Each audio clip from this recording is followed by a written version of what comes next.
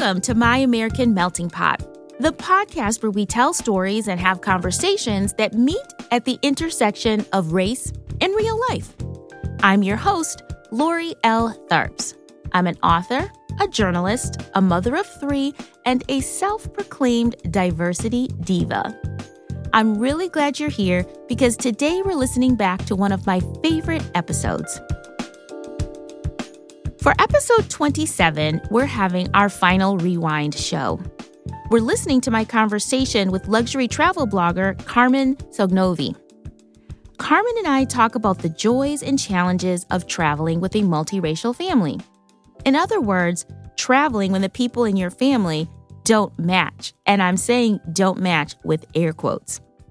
From carrying your passports even when you fly domestically to packing extra hair products, we cover everything from the serious to the silly as it relates to traveling while multiracial as a family.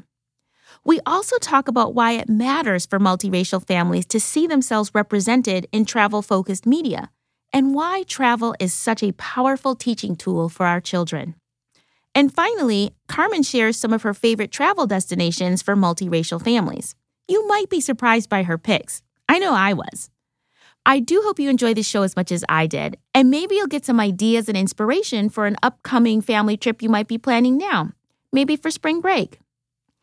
Now, I do want you to remember that Season 4 of the My American Melting Pot podcast launches in just 2 weeks on Friday, March 13th. Our entire season will be focused on the family, so if you enjoyed these last 2 Rewind episodes, you will love Season 4. Thank you, as always, for listening. And now, please enjoy the show. Welcome to My American Melting Pot, Carmen. Thanks for having me. Thank you for being here. So I want to get right into this. So I thought about having this conversation way before Cindy McCain made headlines because I myself am the mother of 3 mixed-race children, and I am the Black wife of a man who presents as white. And when we travel, we often get funny looks. Sometimes people don't recognize the 5 of us as a unified group. There have been times in hotels when I would be checking in for the 5 of us, and people would look to my husband and say, "Sir, we'll be with you in just a minute." And I'd have to tell them that we were actually all together. Sometimes when we're trying to get a taxi, my kids and I will stand back and my husband will stop this taxi driver. So these situations seemed pretty trivial to me. I didn't know if this was worth having a podcast episode on. But then when Cindy McCain did what she did and brought this episode to the kind of mainstream media, more people started talking about their challenges of traveling as a multiracial family. Cindy McCain actually said that the reason she thought she was witnessing child trafficking was because, quote, "the woman was of a different ethnicity of the child and it looked odd." That's what made her think that she was witnessing child trafficking right in the middle of the Phoenix airport. So there are so many other stories like this. It's not just me. It's not just Cindy McCain and the people she saw. I went to a Facebook group that I belong to of multiracial families, and I asked, are other people having these similar experiences? And I got so many responses. So this isn't just an issue for me. This is not just an issue that Cindy McCain saw once. There are lots of different challenges that people who have families that don't look like they belong together because they are, quote, like Cindy McCain said, different ethnicities. And this really does affect how we travel. Carmen, as a travel expert and as somebody who has a multiracial family herself, why do you think in 2019 we still have these stories of people having these types of issues? It's so interesting because I had heard in passing about the Cindy McCain story, but I really just saw the headline. I didn't realize that it had to do with her seeing that a parent and a child were of different ethnicities. So that's kind of blowing my mind right now, to be honest. I don't know. It's interesting because I feel like as a society, we're more used to seeing multiracial families or interracial couples, but it still seems like in certain situations or certain instances, we still tend to default to, oh, families should all look alike. And, you know, the situations that you mentioned, definitely getting the cabs, less so now in the age of Uber, but definitely when my husband and I were first dating, like in the OOs, I was always the one who stepped out to get the cab. So I can definitely relate to that. And then also, the situation you mentioned where you're at a hotel, for us, it's usually at restaurants or retail stores where I'm being helped or vice versa, my husband's being helped. And then they assume that the other one of us also needs to be helped separately. Like there's no assumption that we're together.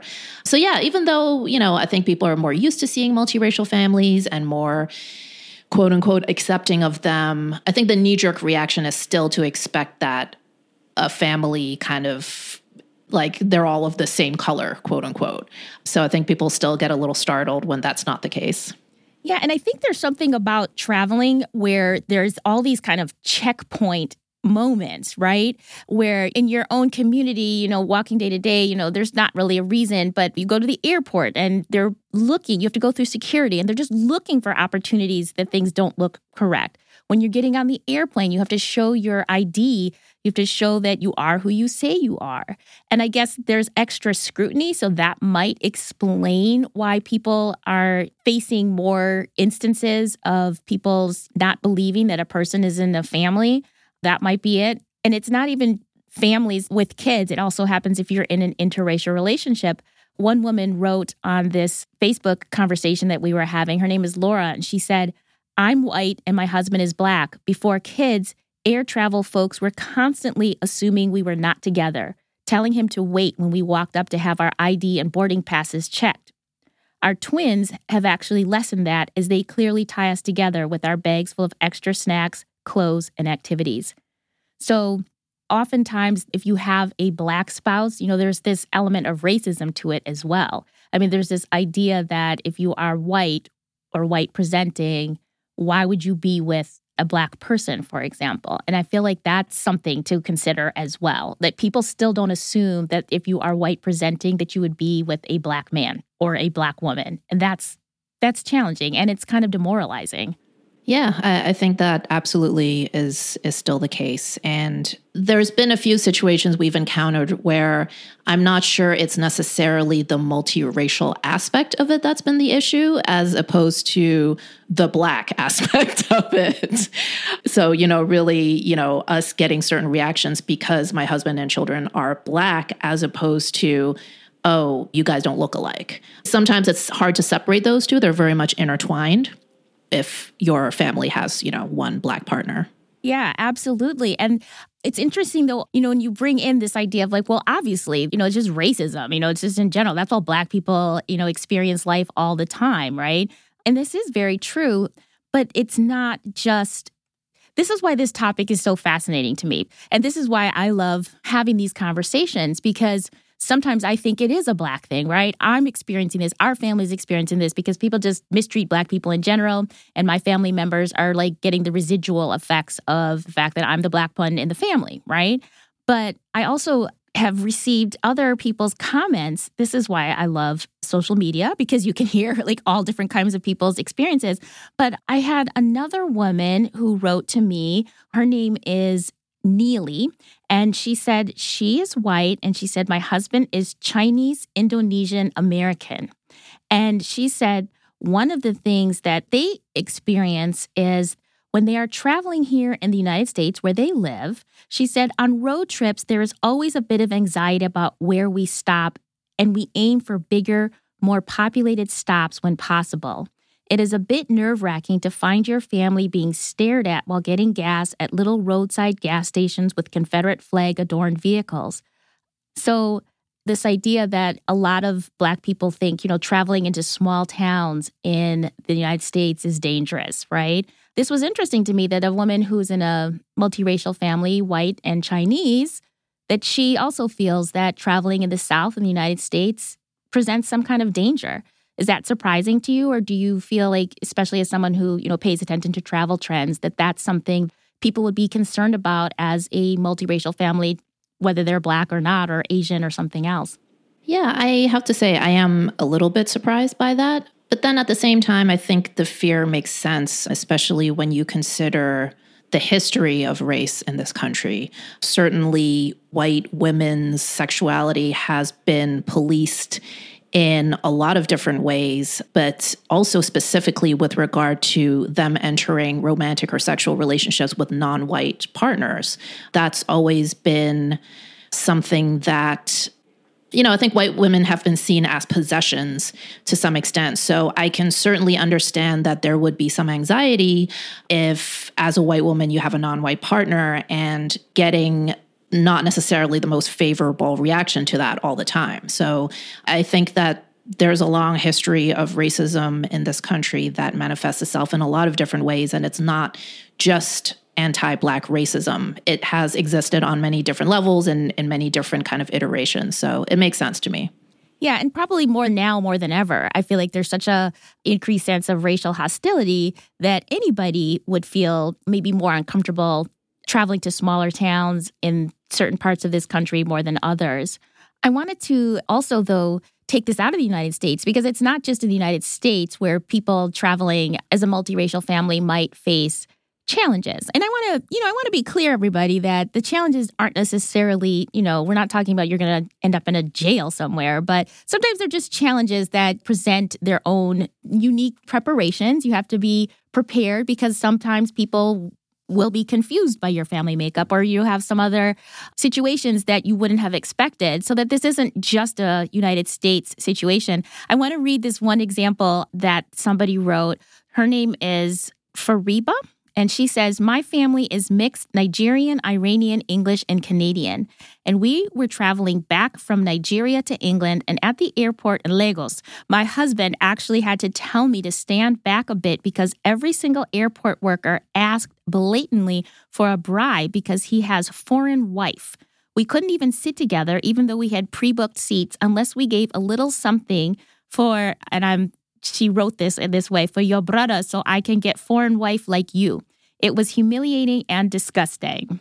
I mean, I'm not going to ask you to comment on that as an expert on bribes in Nigeria, but I just wanted to point out that traveling as a multiracial family, even outside of the United States, this is not necessarily something that only happens in the United States, but that in other countries, that being a mixed race family might create some situations that you wouldn't necessarily have if you were a monoracial family, or maybe, I don't know. What do you think about that? And do you have any experiences or knowledge about traveling outside of the U.S. where being a multiracial family might cause problems? What do you think? This actually kind of reminds me of my childhood. So just as a little bit of background, I was born in Hong Kong. My mom is Hong Kong Chinese. My dad is Belgian. So he's from Belgium, but basically moved to Hong Kong to work and stuck around for most of his life. And so for a little while in my childhood, my dad got stationed to work in Shanghai, which was on mainland China. So this was pre-97. So in other words, Hong Kong was still a British colony. So a very separate world, essentially, from mainland China, which was and still is under communist rule. And this was in the early 80s when China was first starting to open up to the West. And it's funny because certainly airport bribes were just part of our regular travel experience back in those days. And the whole idea of having a white or foreign partner and that changing your status is definitely a thing. So in Shanghai, my mom was already perceived to be different because she's from Hong Kong. So they would call that Wah Q, which is in Cantonese, that's you're an overseas Chinese. You're not from mainland China, you're a Chinese American, or you're from Hong Kong or Taiwan. That's considered a different kind of Chinese and with a little bit more of sort of financial privilege, class privilege. But then the fact that she had a European husband and then these rather white looking kids, then also definitely put that up another notch. So yeah, I do absolutely think that the race or ethnic background of your partner can cast you in a different light when it comes to what type of privilege you're perceived to have. So that I can definitely kind of relate to that. It brings back some childhood memories there. Yeah, it's so fascinating. Again, I love these stories. I mean, I don't love the stories where people are humiliated. I'm not suggesting that somebody else's pain or suffering is enjoyable. But it's just interesting to me how, like, again, this woman is Nigerian, Iranian, and you're saying that this reminds you of your own childhood in Hong Kong and China. You know, that in some ways these shared experiences bond us together because we can relate. You know, it just gives us another way to relate to one another. Now, you said earlier that you and your family today, your husband and your 2 children, and you said your children are, you know, brown, right? That nobody's going to, you know, mistake them for anything but brown. And you have this beautiful travel website. And you said you haven't had any really difficult experiences and you've traveled all over. Talk to me about that. Talk to me about the positive that you haven't had problems. Yeah, you know, I think we've been pretty fortunate so far. And we've traveled, you know, we've probably traveled more than some families, but compared to other families, we were really at the very start of our travel journey, in my opinion, since we started the blog about 3 years ago. But so far, we've been to Europe, we've been to Asia, we've been to the Middle East, and, you know, a few different places around the U.S., domestically, of course. And we've been pretty fortunate. I think that I was a little concerned / curious when I first started Top Flight Family to see how we would be received as a multiracial family, especially because, as you mentioned in my intro, our niche veers a little bit more on the luxury, the higher end of travel, rather than budget travel. And so I was kind of curious to see, like, how would these higher end hotel brands, how would they feel about working with a family of color, specifically one where, quote unquote, part Black as a family, you know, how that would play out. And I've actually been pleasantly surprised that it hasn't presented an issue for us. And I think, if anything, a lot of the partners that we work with are somewhat relieved to be able to work with us so that, because I do think a lot of travel brands and destinations are realizing that they really need to show more diversity when it comes to who is doing travel, and working with us is kind of an easy way to do that. Yeah, they get like, it's like we're checked off so many boxes with one family. Yes. We're a twofer. Yeah. Exactly. And we've talked about this before. I mean, the media in general is still quite lacking in ethnic diversity. You know, it's still, most images you see tend to be of white people, and particularly when you get into the higher end of things. But travel media is even less diverse, I guess I should say. So nowadays, when I first started Top Flight Family, it was a little bit different from how it is now. So originally I started it more as a magazine with multiple contributors, where there would be like a lot of different families sharing their experiences. A couple years ago, I pivoted to make it more really just about our family. But in the early days, I would often have to rely on stock photography to illustrate articles and things like that. And one of the biggest frustrations to me was to find travel imagery that featured people who are not all white, particularly when it came to families. It was like you would think that only white families travel anywhere, judging by these stock photography sites. You know, you would like put in family travel or family vacation, and everyone was like blonde hair, blue-eyed. Everyone was wearing like a white bikini. There was so little diversity in just like the images. And if you think about how travel is marketed, the ads that you see that promote hotels or destinations, there's a lot of sameness in that. And you don't necessarily see people, you know, if you're a multiracial family like mine, you don't often see anyone that remotely reflects what you guys look like. So for me, it's been interesting and somewhat of a relief to see that it hasn't held us back. And I think that more and more travel brands and destinations are getting it. You know, they realize that we need to show a broader range of who's traveling. And, you know, obviously because of the topic of this podcast, we're primarily talking about like ethnic diversity, but same absolutely goes for like LGBTQ travel, you know, especially families. Like you don't see a lot of LGBT families being depicted in travel media. And so I think that's just one of many other areas where, you know, I think a lot more diversity is needed. You know, you just made me think also that sometimes the fear or the reticence to even go out and travel, or in a very legitimate fear, is because we don't have enough media imagery to suggest that you would be welcome someplace, to suggest that you're not going to be attacked by whatever the hate mongers of the day are, right? So you're actually doing a very big service for a lot of us, Carmen, because we need to see ourselves in these places before we take the step to go there. I mean, it's kind of a vicious circle, right? A lot of people say, oh, well, the reason we're staring at you is because we've never seen people that look like you traveling in these places, right? Or the reason that we don't extend the welcome mat is because we didn't know you did travel. And then people on the other side, you're like, well, we're not traveling to those places because we've never seen ourselves in those places and we didn't know we'd be welcome there.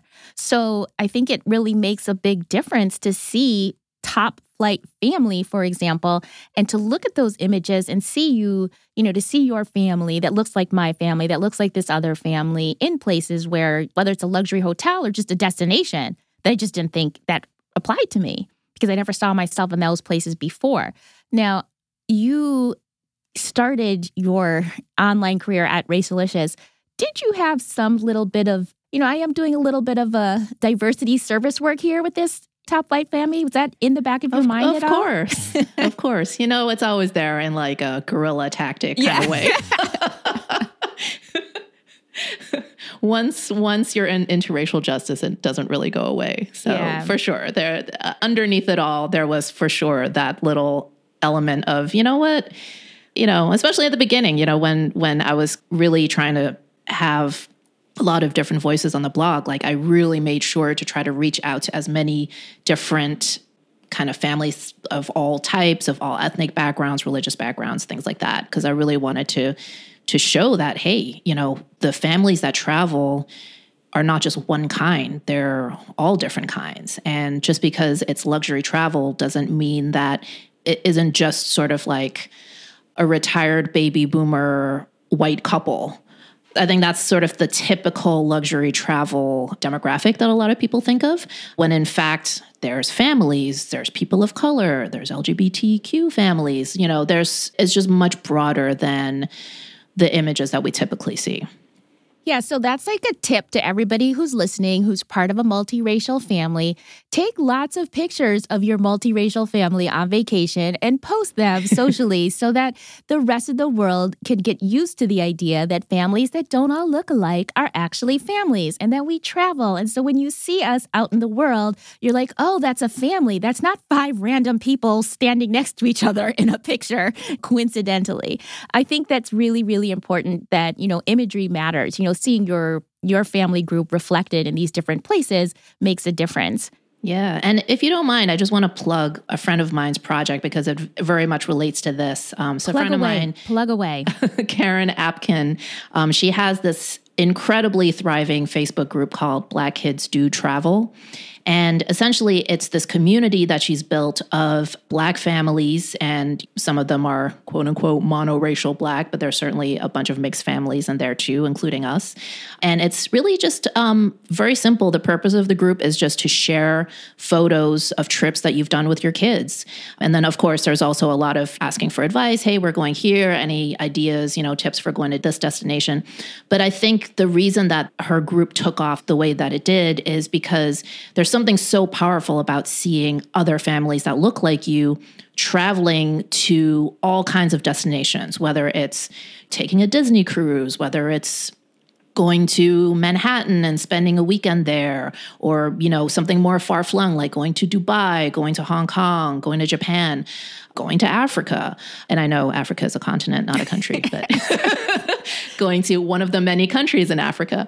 But it's a great community, a great resource. I definitely encourage anyone to join just for the sheer community and the information that you can gather there. But to the point that we were talking about earlier, it's really, really powerful to just see images of people who look like you or who look like your extended family traveling. Like, it's such a simple concept, but just seeing other people doing it makes you so much more confident that, like, wow, we can do this. This doesn't seem so far-fetched.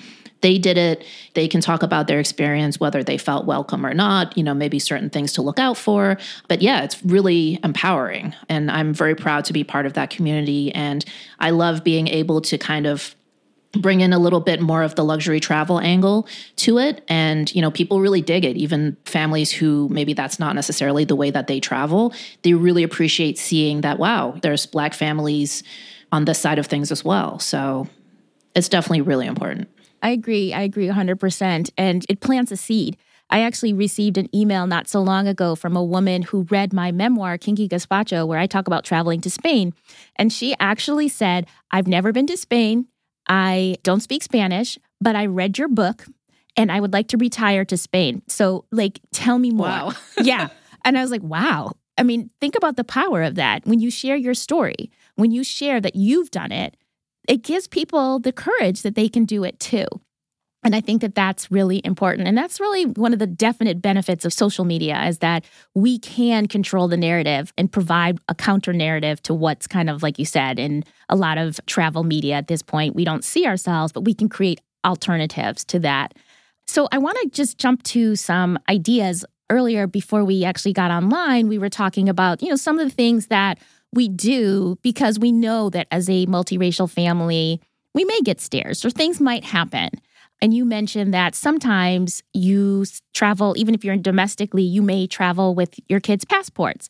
Talk a little bit about that, like why you do that. And if there's anything else that you can think of that, that you do because, not because you're worried necessarily, but just because you want to make sure that if anything does come up, you're not going to be caught unaware as you travel with your family. Like you mentioned, I will very often travel with passports, even if we're going domestic. And part of that is just I'm very type A, so it's just kind of part of my personality. But the other part of it is, it has crossed my mind that particularly if for any reason, me or my husband are separated from each other in the airport and then just one of us is with our kids, for example, I think it would be maybe a little bit more of an issue of me with the girls rather than my husband with the girls, since they do have quote unquote black presenting hair. I don't think it's like a stretch for them to be like, oh, these are your daughters. For me, it hasn't really been an issue, but it does cross my mind that, hey, if there's any reason where I need to demonstrate that, yeah, these are actually my children, so that Cindy McCain doesn't report me for child trafficking. That's my new reason now. That, having the passports handy is useful. But then also, to be real, immigration is very scary right now. I am an immigrant, so for a long time, I had a green card, and I recently became naturalized just in time to vote for Hillary Clinton, but that didn't work out very well. So I feel a little bit more secure to have my passport with me, just in case of any kind of weird situation that comes up. Though, of course, I have also heard stories of U.S. citizens with their passports getting harassed anyway, so it's not really like a silver bullet either. But yeah, that kind of explains the passports question. Mm-hmm.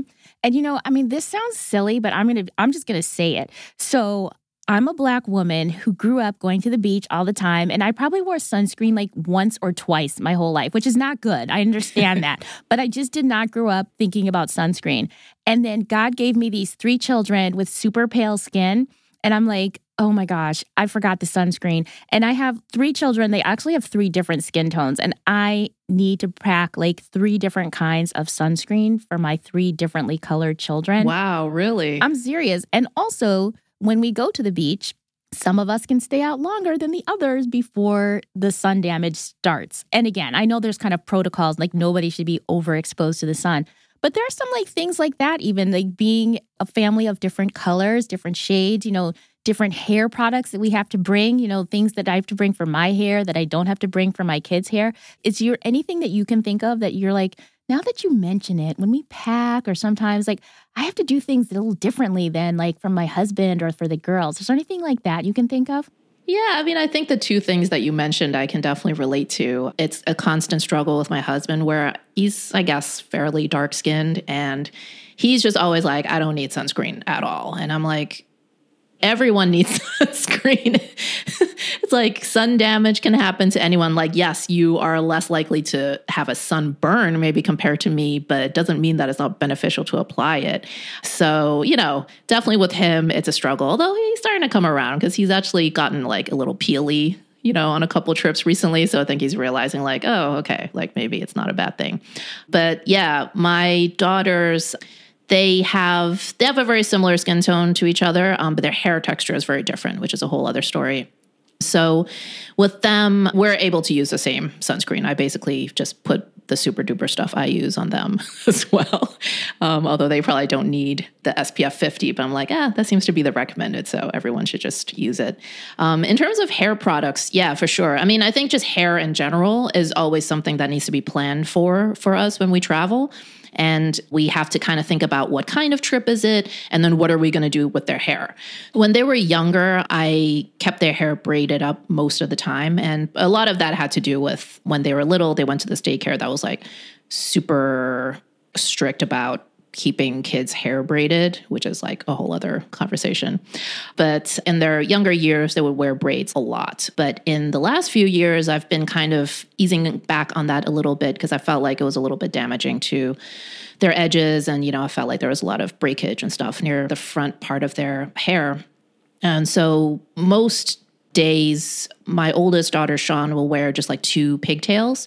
And then my younger daughter, I'll just do maybe like 10 twists on her so that it's kind of like her hair it won't get tangled up, but at the same time, it's not a very tight style that's going to like damage her edges. So typically, if we are going to a non-beach or a non-swimming kind of vacation, we'll just do the same way that they usually wear their hair. For example, when we went to Copenhagen this past October, and then also we did a ski trip to Keystone, Colorado in December, they wore their hair just in the usual way that we do it. But next month, we're going to Dominican Republic, and that is definitely going to be a trip where there's going to be a lot of beach time, a lot of pool time. And so for that, I'll actually get their hair braided before we go because it's just so much easier. I don't have to deal with washing and detangling while we're on vacation because that's just not fun. And this is not when you're on vacation, No, but this is real. Work. This is real talk, right? I mean, this is if you are a mom, let's say you're a mom with non-Black hair and your children have Black hair, traveling while multiracial means that you've got to make some preparations that you weren't doing for yourself. Like you don't have to go get your hair prepared for a week in the sun and the beach and the pool, but you very much have to do that for your children. So these are the kinds of things that, again, if you're not in a multiracial family, you don't necessarily realize these are the kinds of I don't want to say them as challenges because it's not like a challenge. Just this is how you live your life. I mean, this is just what life is. But these are the different things that you are going to have to do that might be different than how you grew up, or particularly if you're in a transracially adoptive family, this is all very new to you. So traveling, these are just different things that you have to do that are different if you were not in such a family. And it's interesting because a lot of the comments on this Facebook group of multiracial families, a lot of the talk is about hair, not surprisingly. And so traveling with different hair textures and things is also something that you have to think about as well. So you just mentioned 3 very interesting sounding destinations. I wanted to ask you if you had any recommendations, both domestically and internationally, for multiracial families. And I know that this can be interpreted in many ways. You could just say anything is great, but are there any places where you felt like being a multiracial family would probably not be that big of an issue? Maybe you would get less stares and you wouldn't necessarily have to deal with some of the kind of microaggressions you might in other places. Are there any standout destinations that come to mind? So there's one destination that comes to mind, and we actually haven't brought our kids there yet. But Serge and I, my husband Serge and I, went when we were in our 20s, when we were dating. And it is the only place in the world where people there assumed that both of us were locals.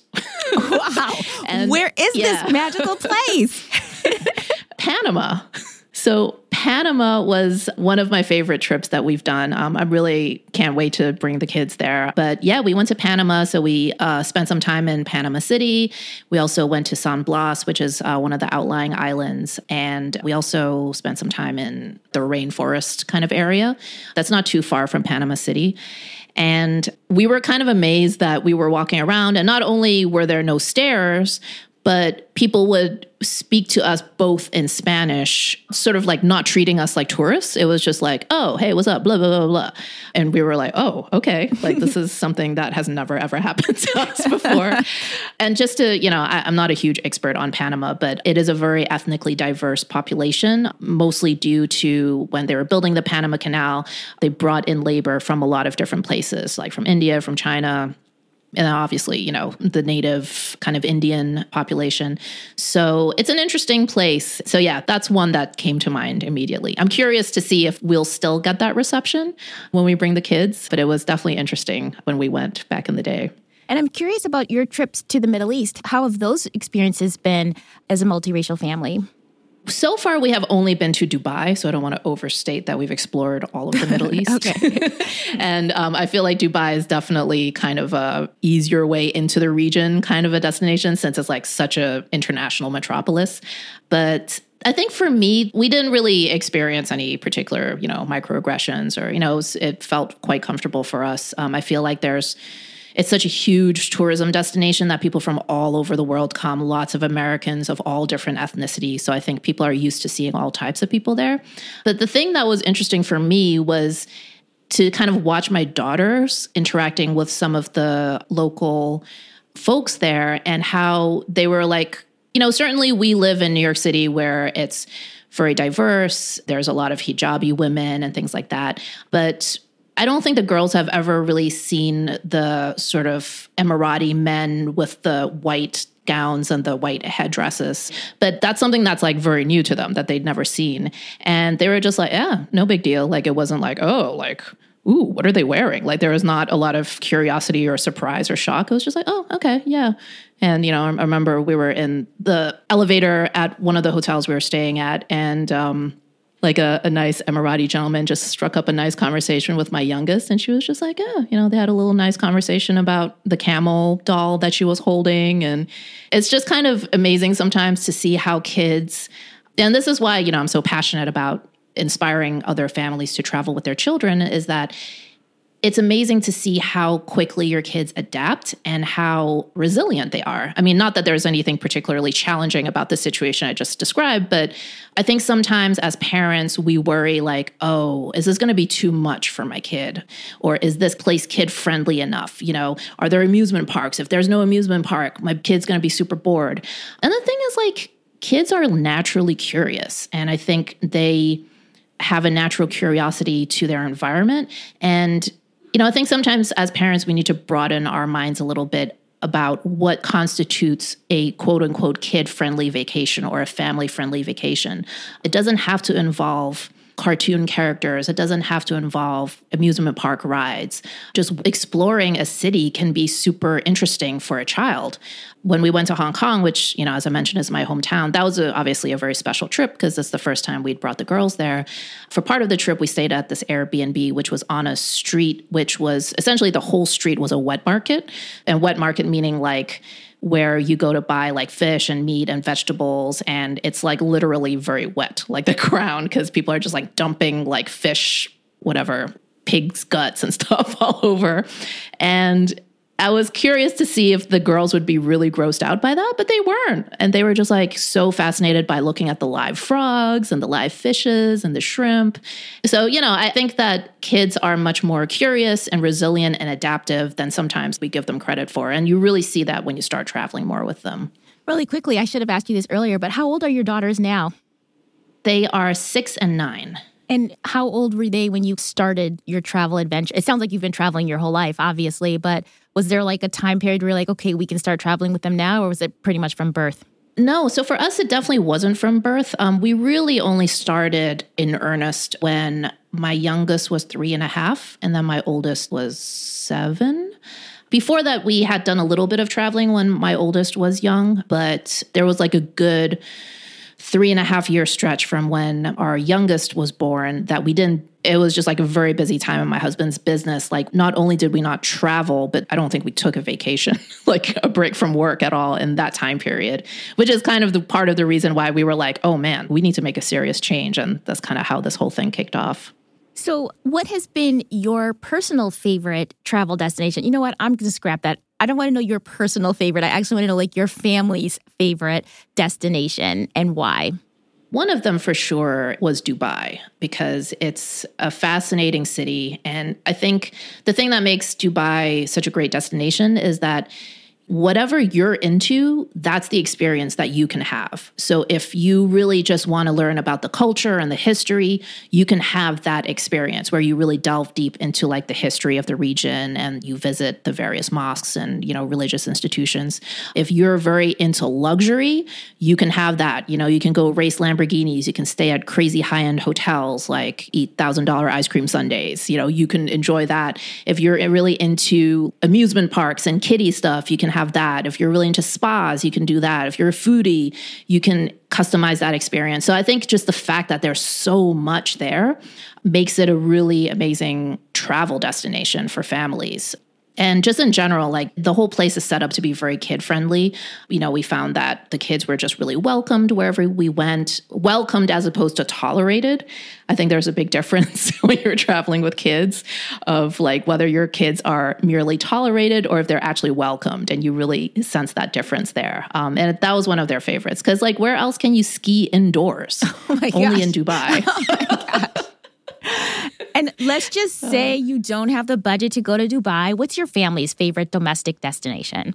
Yeah, so one place that we went recently that is definitely a budget destination, I would say, that we were surprised by how much fun we had, and not surprised because we thought it would be terrible, but we just didn't know much about it, was Jacksonville, Florida. What? So, yeah, it was so much fun. Tell me why. Okay, well, the food is great.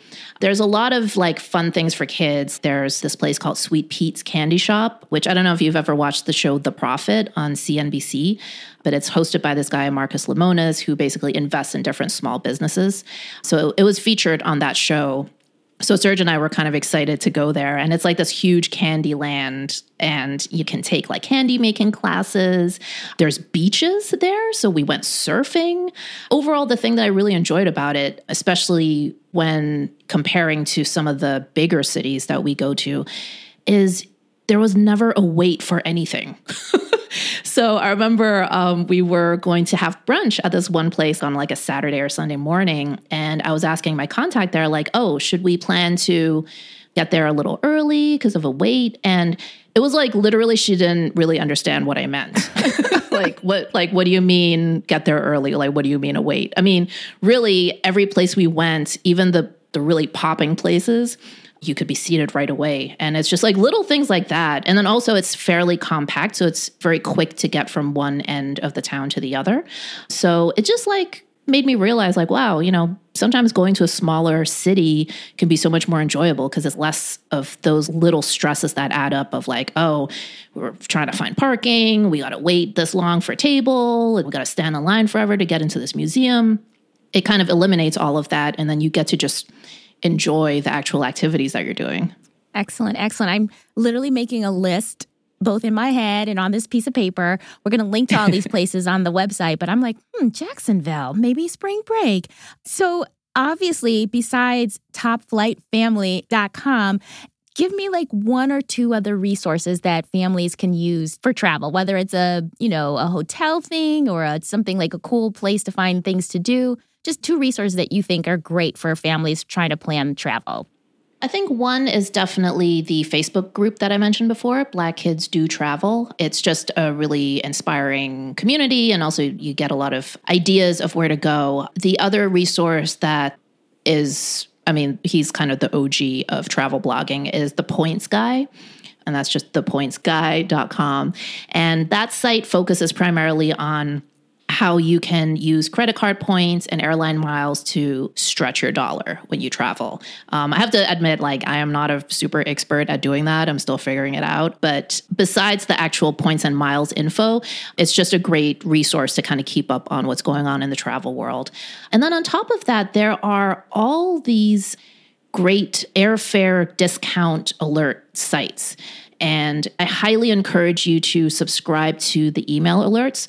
You'll probably get one a day from each of them, but it's just a great way to be on top of when airlines do sales on their fares, because one tip for traveling on a budget is instead of deciding on a destination and then finding a flight to go there, instead monitor where the airfare is cheap, hop on that airfare deal, and then figure out the hotels and the itinerary later, because that tends to be often the biggest chunk of travel budget for a family. And so if you can save on airfare, now suddenly like the entire trip has become a lot more affordable. I'm going to put all of the links to those resources on the website, which is fantastic. Carmen, I want to ask you one final question, and that is, we don't want people to listen to this episode or read the Cindy McCain headlines and think, wow, it's too dangerous to travel, or there's so many bad things that could go wrong for our family. What are the benefits of travel that keep you doing this and make you tell other people that they should do it as well? I think for me, the biggest benefit is I just believe that travel is a tremendous source of education and enrichment for kids. And also by starting to travel with kids when they're young, you really build their muscles, so to speak, like their travel muscles, both in terms of endurance of fighting through jet lag or learning to pull their own bag through the airport. There's physical things like that, but also just getting used to moving through the world and being perceived differently and maybe reacted to differently by different people, and kind of learning to cope with that and being okay with that. I think those are all really important skills, because when I think about the trips that we're doing with our kids now, I'm really excited about seeing what kind of travel they're going to do when they're adults. And then also in the meantime, like the tremendous amount of education and enrichment and exposure to different cultures and histories that travel can provide now. So it's really a combination of those two for me.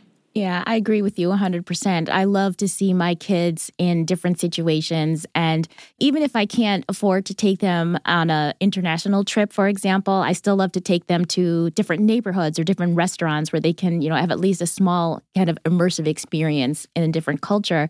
And it helps them, I think, like you said, to see how they're perceived in other cultures. And I think that's really very cool for them to see, if they are a child of color in this country, to be in a country that's majority people of color, where they finally aren't the minority anymore. There's just so many ways that they can, learn these lessons that's hard to learn from a textbook or from your parents saying X, Y, or Z. One last thing, actually, I know I just said I was going to ask, that was the last question, but I just thought of one more question I wanted to ask you. And that is, what would you say to somebody who is afraid to travel because they think they're going to be treated poorly? And I know a lot of people struggle with this. What would you say to them to help them get over that fear? Actually, I think what you just mentioned is tremendously useful, which is to try to, hopefully you're living in a place that has some different communities of different backgrounds, but to spend time in your hometown in a community that's different from your own. I will definitely say that when we went to Hong Kong, my girls were immediately at home. It was like they'd grown up there. Like they were so super comfortable moving through the city. And part of that is because it's very similar to New York. It's like big city, tall skyscrapers. But I think also part of it was that, unfortunately, I don't have a lot of family here in New York. Most of my family's still in Hong Kong, but we spend a lot of time in Chinatown.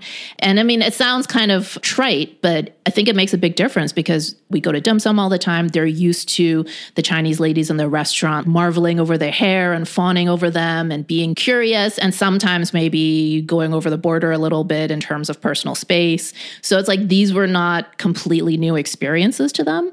So I think that if you're able to kind of immerse yourself in a different community, that's a great way to start also testing out, like, how are we perceived in maybe different communities? Not that it's necessarily, Chinatown is not necessarily going to be exactly the same as going to Hong Kong, but it starts giving your family a little bit more of a feeling of comfort and ease in finding yourself in different kind of situations. I agree. And it's funny because my husband is always talking about, I didn't realize he thought about this until more recently when we had the conversation, but he's really adamant that our kids eat Spanish food. And Spanish food, it might seem like kind of romantic, or, you can get Spanish food at a lot of restaurants, but there's a lot of things about Spanish food that American kids might not like. There's some flavors that are different. And we eat a lot of Spanish style food in our house. And he's like, I really want them to, when they go to Spain, they don't blink. They don't say, oh, I don't want to eat that. They're very comfortable. It's a very easy transition because they've been eating the food, and food is often the gateway to understanding another culture, right? So, Carmen, tell everybody who's listening how they can find you and follow your travel adventures and stay in touch if they want to. So my blog is at topflightfamily.com.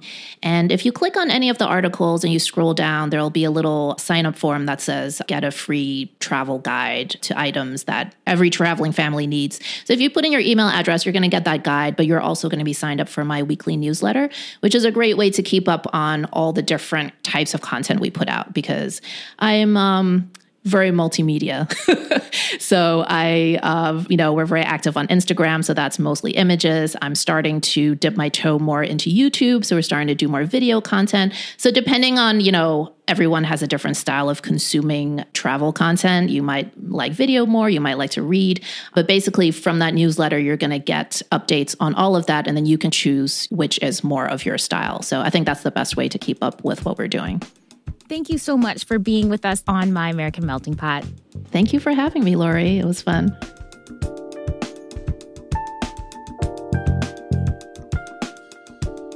So who's thinking about booking a trip to Jacksonville, Florida now? Panama? Dubai, maybe? I hope you enjoyed this episode as much as I did. I love traveling, and now Carmen just made me realize that taking my multiracial, multicultural, bilingual family on the road isn't just enlightening for us.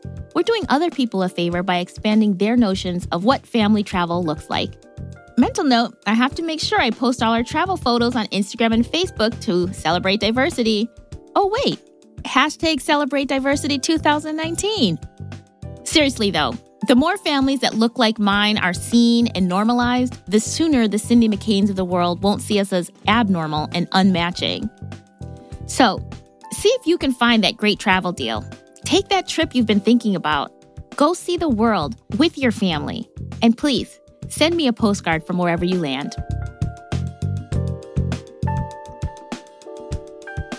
Thank you for listening to episode 8 of My American Melting Pot.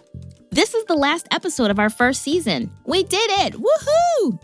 Now, we're going to take a little break as we gear up for season 2. But in the meantime, we'd love it if you told us what you thought about season 1.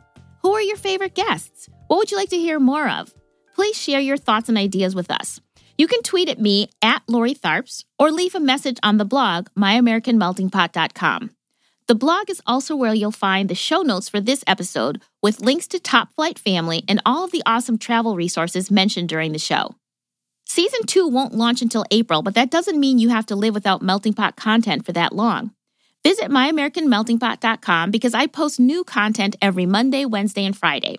You can also sign up for the My American Melting Pot newsletter for updates about the show and other Melting Pot news and information. Sign up is easy and it's right there on the blog. Or you can just follow me on social, on Twitter, Facebook, and Instagram, where I post daily Melting Pot goodies. And here's my final ask for the show. If you can, please leave us a rating or a review on iTunes or Stitcher or wherever you listen to podcasts. The more ratings and reviews we have, the easier it is for other people to find the show. So, I'm thanking you in advance. Please do what you can. Episode 8 of My American Melting Pot was recorded at WRTI Studios in Philadelphia, where everybody wishes they were on vacation, but they're not. Our editor and producer is Brad Linder. Our sound engineers are Joe Patty, Tyler McClure, and Paul Marchesani. Our PR and marketing intern is Darian Muga, and our theme music was composed by Sumi Tanoka. Thank you so much for listening to My American Melting Pot, and thank you for supporting us in our first season. And as always, remember to live your life in color.